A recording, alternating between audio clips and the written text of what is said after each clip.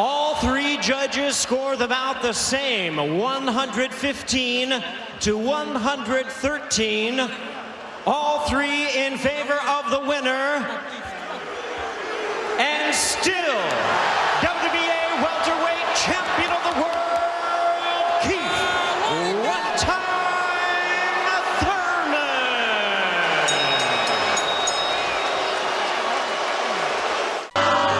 Thurman. Smithies, are they booing? No, they're saying Boo Earns. Boo Earns. Are you saying boo or Boo Earns? I was saying Boo Earns.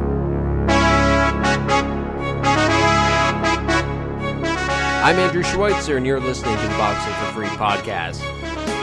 Been a while since you've heard my voice. Last time I did a podcast was for Muhammad Ali, but I've been kind of lazy. I recently had a birthday that I was celebrating with family. They came to visit, so I'm catching up on some things I fell behind on, like Thurman versus Porter.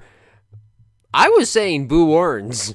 I don't understand why all these people, they just watched one of the best fights of the year. I'm not sure if it's the fight, but it's certainly in contention. Such a great fight, back and forth action. I mean, how could you boo it? Maybe they all did see, or maybe they all thought that Porter deserved the victory. I don't disagree with that. And, I mean, personally, if you were following me on Twitter, you saw that I scored the fight a draw. I had it 114. Great back-and-forth action. I couldn't believe how good a fight this was. And I also couldn't believe that I'm watching this live on CBS, on network television, and I'm not paying anything for it. I felt, for a little bit, oh, wow, like, shouldn't I have paid money for something this good? I mean, it was just an amazing fight. And, I mean, unless you are a Porter fan or you scored it for Porter, I mean, even then I would say you can't really be disappointed. Nobody's stock went down in this fight. Sean Porter, yes, this is the second loss of his career, but at the same time, I don't think that losing a fight like this is detrimental to him. Yeah, it can be a bit disappointing, but at the same time, he's shown that he's one of the elite welterweights in the sport. I mean, yes, Keith Thurman's probably number one, but Sean Porter definitely a close second. And I could not believe how Sean Porter would take these hard shots from Keith Thurman. I kept expecting him, like, okay, that's the one that's going to finish it. No! He's still standing upright, and he's still in Keith Thurman's face. And, they call him Showtime Sean Porter. I think they should call him Swarming Sean Porter, because I would hate to fight a guy like that. He does not give you a chance to breathe at all. He is just constantly in your face, running after you, chasing you. It's extraordinary, and, can't say enough good things about that fight. I really hope that it's not another, I think they said it was something like 38 years the last time boxing was on CBS. I hope it's not another 38 years before they do this again. Now, the big question is, who does Keith Thurman face next? First of all, I don't want to hear the name Floyd Mayweather discussed at all. He's retired. He said that he's not coming back, so we are not going to talk about Floyd Mayweather coming back unless he announces that he is coming back. Okay? I'm just going to get that out of the way. Maybe a showdown with Danny Garcia. He holds the WBC version of the welterweight title. Again, that'd be a great unification bout. Thurman holds the WBA title. Nobody really likes Danny Garcia that much, but at the same time, he keeps winning. He and Thurman are both undefeated. It would be another classic boxer versus puncher matchup. That'd be a great fight. People are also saying Kell Brook. That again would be a great fight. He also holds a victory over Sean Porter, like Thurman. And again, like the welterweight division is looking, it's just looking incredible these days. I just don't want any lame PBC type bouts. Don't give Thurman some easy opponent who he has no chance of losing against. We don't want that. No, I was just so ecstatic over this fight, and I saw that some people were giving Mauro Ranallo from Showtime a lot of crap for.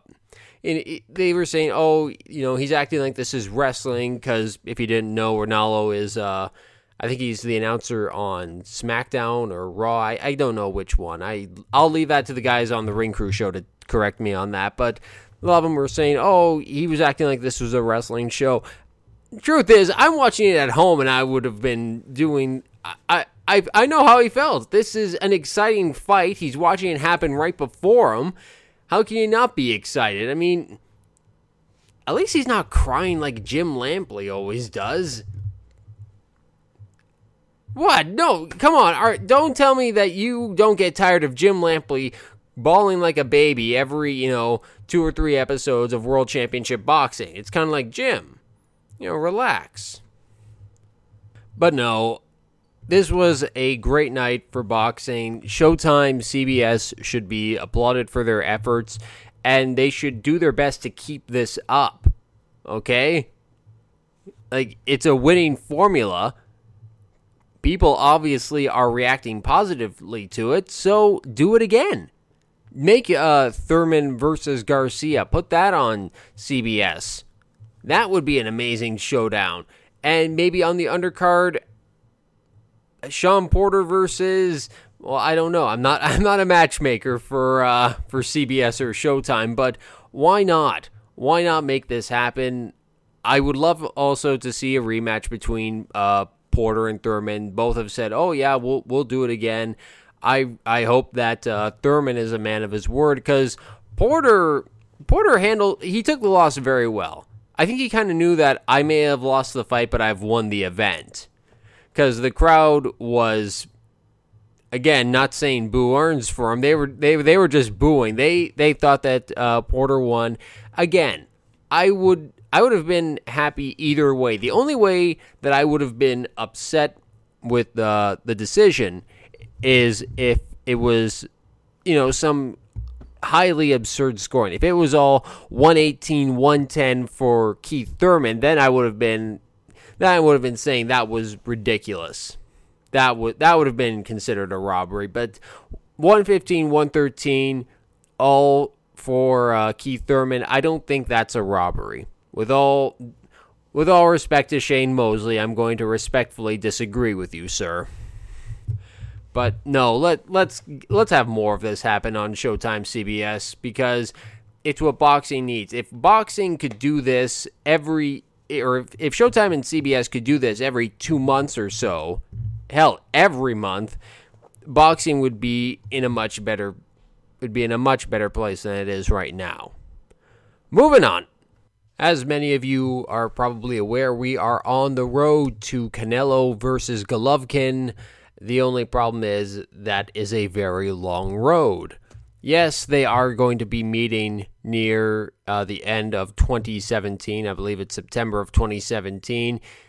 The only problem is we have to wait well over a year at this point.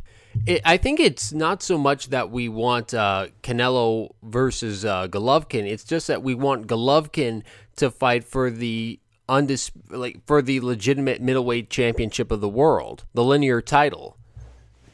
We wanted that fight when Miguel Cotto held the title. Remember when Max Kellerman was in the ring with him for an interview and said, "Are you ever going to fight, or would you be interested in a fight with Gennady Golovkin?" And Cotto put this, he got this look on his face like he was going to crap his pants right then and there just by mentioning Golovkin, and he did the, why not? Don't say that, that's, rhetoric and hyperbole on my part. No, Cotto looked like he was going to shit himself. No word of a lie. So then the fight between Cotto and Canelo happens. Canelo wins, says, "Oh, I'll put the gloves on right here, right now." Okay, but instead he decides to fight Amir Khan, who had never won a decent fight at welterweight or had competed at junior middleweight, fighting for the middleweight title, knocks him out as expected, tells everybody that he's going to fight Golovkin, and then he vacates the title. But we are on the road to Canelo versus Golovkin because they say it's going to happen next year. But, Oscar De La Hoya is the guy who complained. He wrote that big letter in Playboy magazine about how Floyd Mayweather was bad for the sport, how he made fans wait and wait and wait for Pacquiao versus Mayweather, and it was a stinker. And yet now he's doing the same thing with Canelo. He's saying, no, let's delay the fight for as long as we can.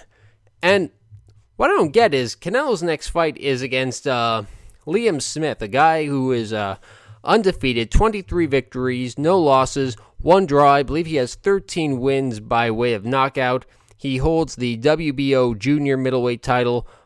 Why is this fight taking place at 154 pounds?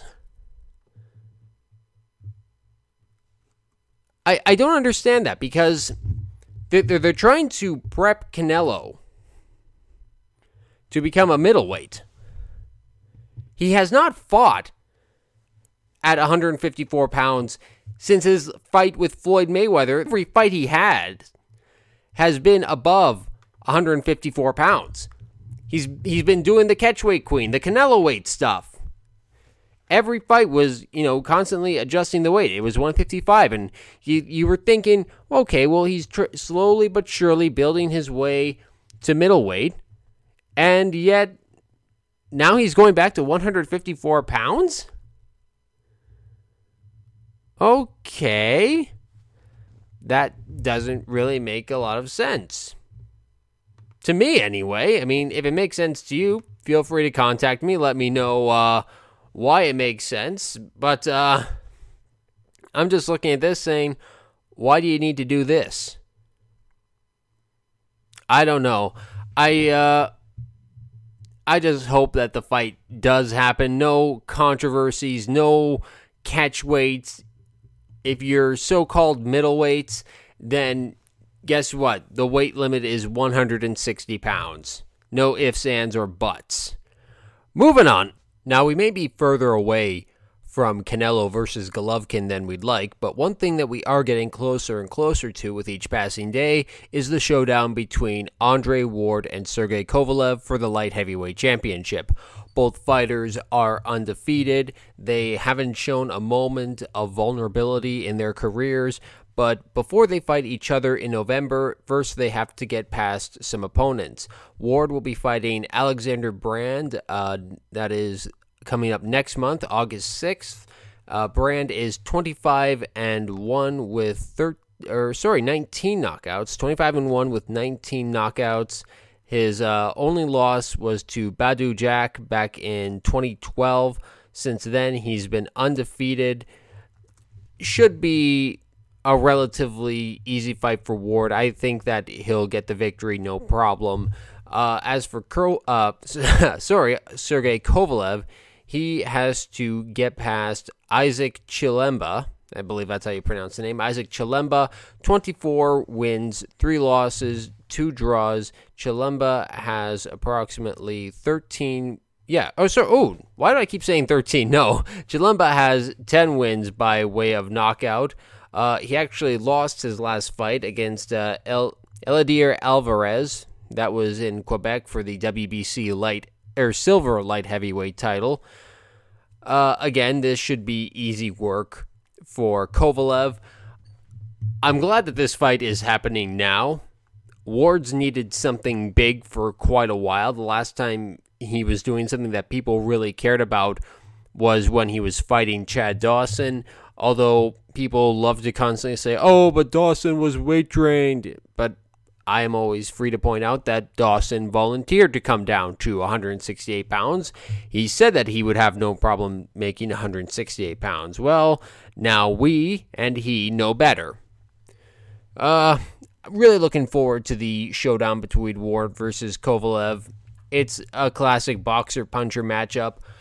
As the fight gets closer and closer, I'll be trying my best to make a prediction about that fight. But at the moment, I'm drawing a blank because both fighters have looked incredible in their recent bouts.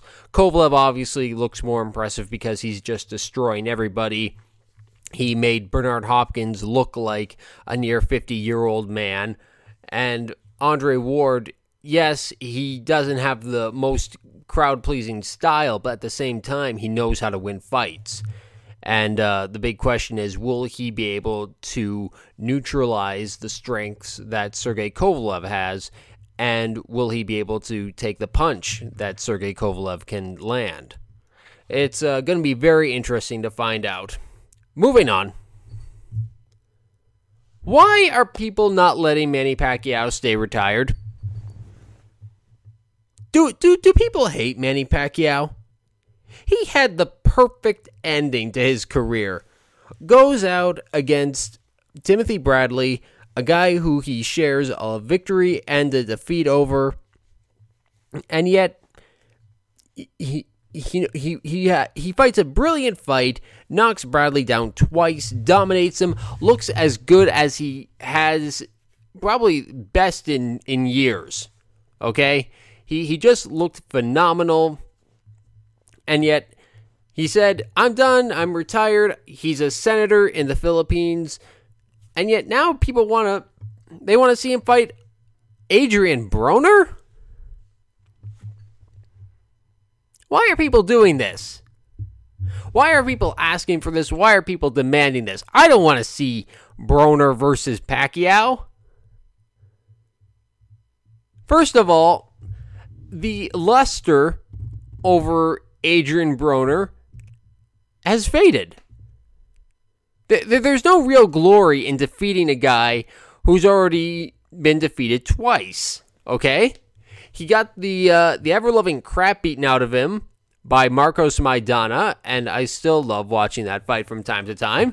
And he also was defeated by Sean Porter. The only impressive thing he did against Porter was knock him down at the start of the last round. That's it. But other than that, I'm trying to figure, well, what really does Broner bring to the table? Other than that he's just the mini-me Floyd Mayweather. In the fact that, he just talks a lot of crap and people want to see him lose. But the thing is, we have seen him lose. So it just doesn't matter anymore. Also, I think the matchup would not be very good for Broner. Sorry, I just don't think his style would mesh very well with Pacquiao. And plus, unless Pacquiao actually says, hey, I'm going to come back and I'm going to fight Broner or whoever else, why are we talking about this? Why are we talking about Manny Pacquiao possibly fighting Broner? We shouldn't be doing that. Instead, we should be focusing on fighters like Terence Crawford and Victor Postol. Two undefeated fighters meeting. Why aren't we talking about that? Why aren't we looking at them and saying this is one of these guys could be the big star of their era? But instead we want to keep talking about Manny Pacquiao and Floyd Mayweather. I don't understand why people keep calling out Pacquiao and Mayweather. I don't know why after the Khan fight that Canelo's people were thinking about a Pacquiao showdown. I didn't want to see that. Nobody did. I don't know. I think that too many people and fighters particularly are focused on the great fighters of the past era instead of becoming the great fighters of this era. That's just the way I see it. I don't know. I just don't want to hear any more talk about Manny Pacquiao or Floyd Mayweather theoretically fighting theoretical opponents. Unless something is announced by them, I don't want to hear it. Moving on. Chris Arreola versus Deontay Wilder.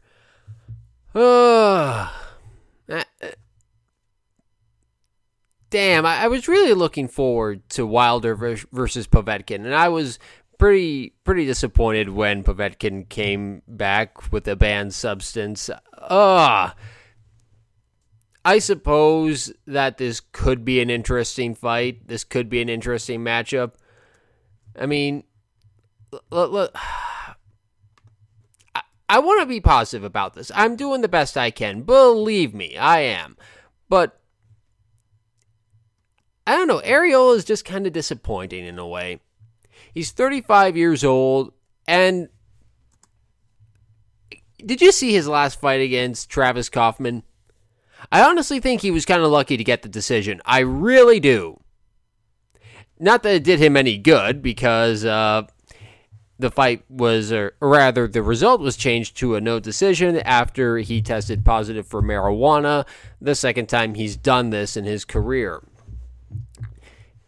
He always seems to look more and more out of shape, and I don't get it. It's like, why are you doing this? Why are you coming in so fat? I mean, I don't want to sound like an Oompa Loompa, but what are you at getting terribly fat?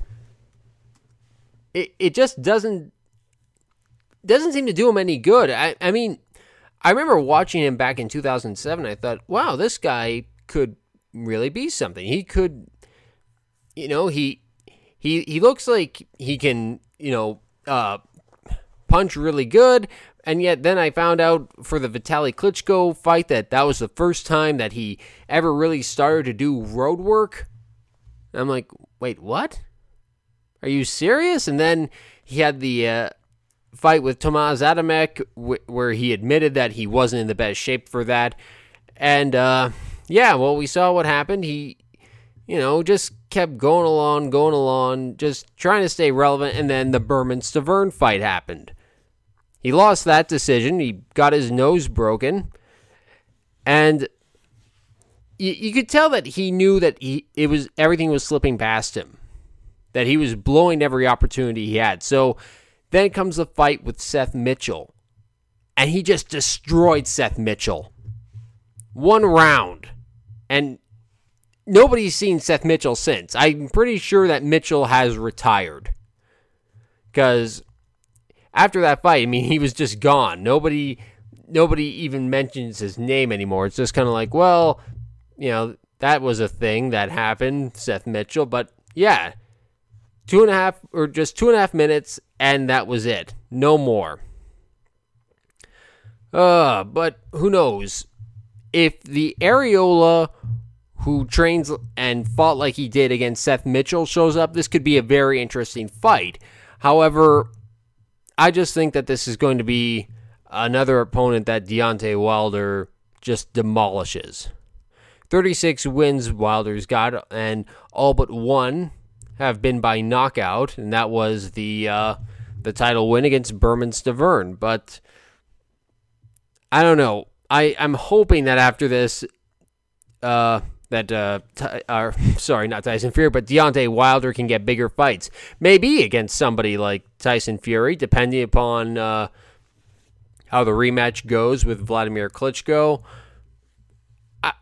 It's just that a while ago, the heavyweight division looked pretty exciting, and people were excited about it, but now we got, there's a showdown between David Haye and Shannon Briggs, and it's just kind of like, really, is this the best we can do for the heavyweights? I mean, on paper it looks exciting, but at the same time, the fights that we're getting, it's like, oh, okay, this is semi-exciting. I don't know, it's just me, but feel free to prove me wrong, heavyweights. I do love surprises.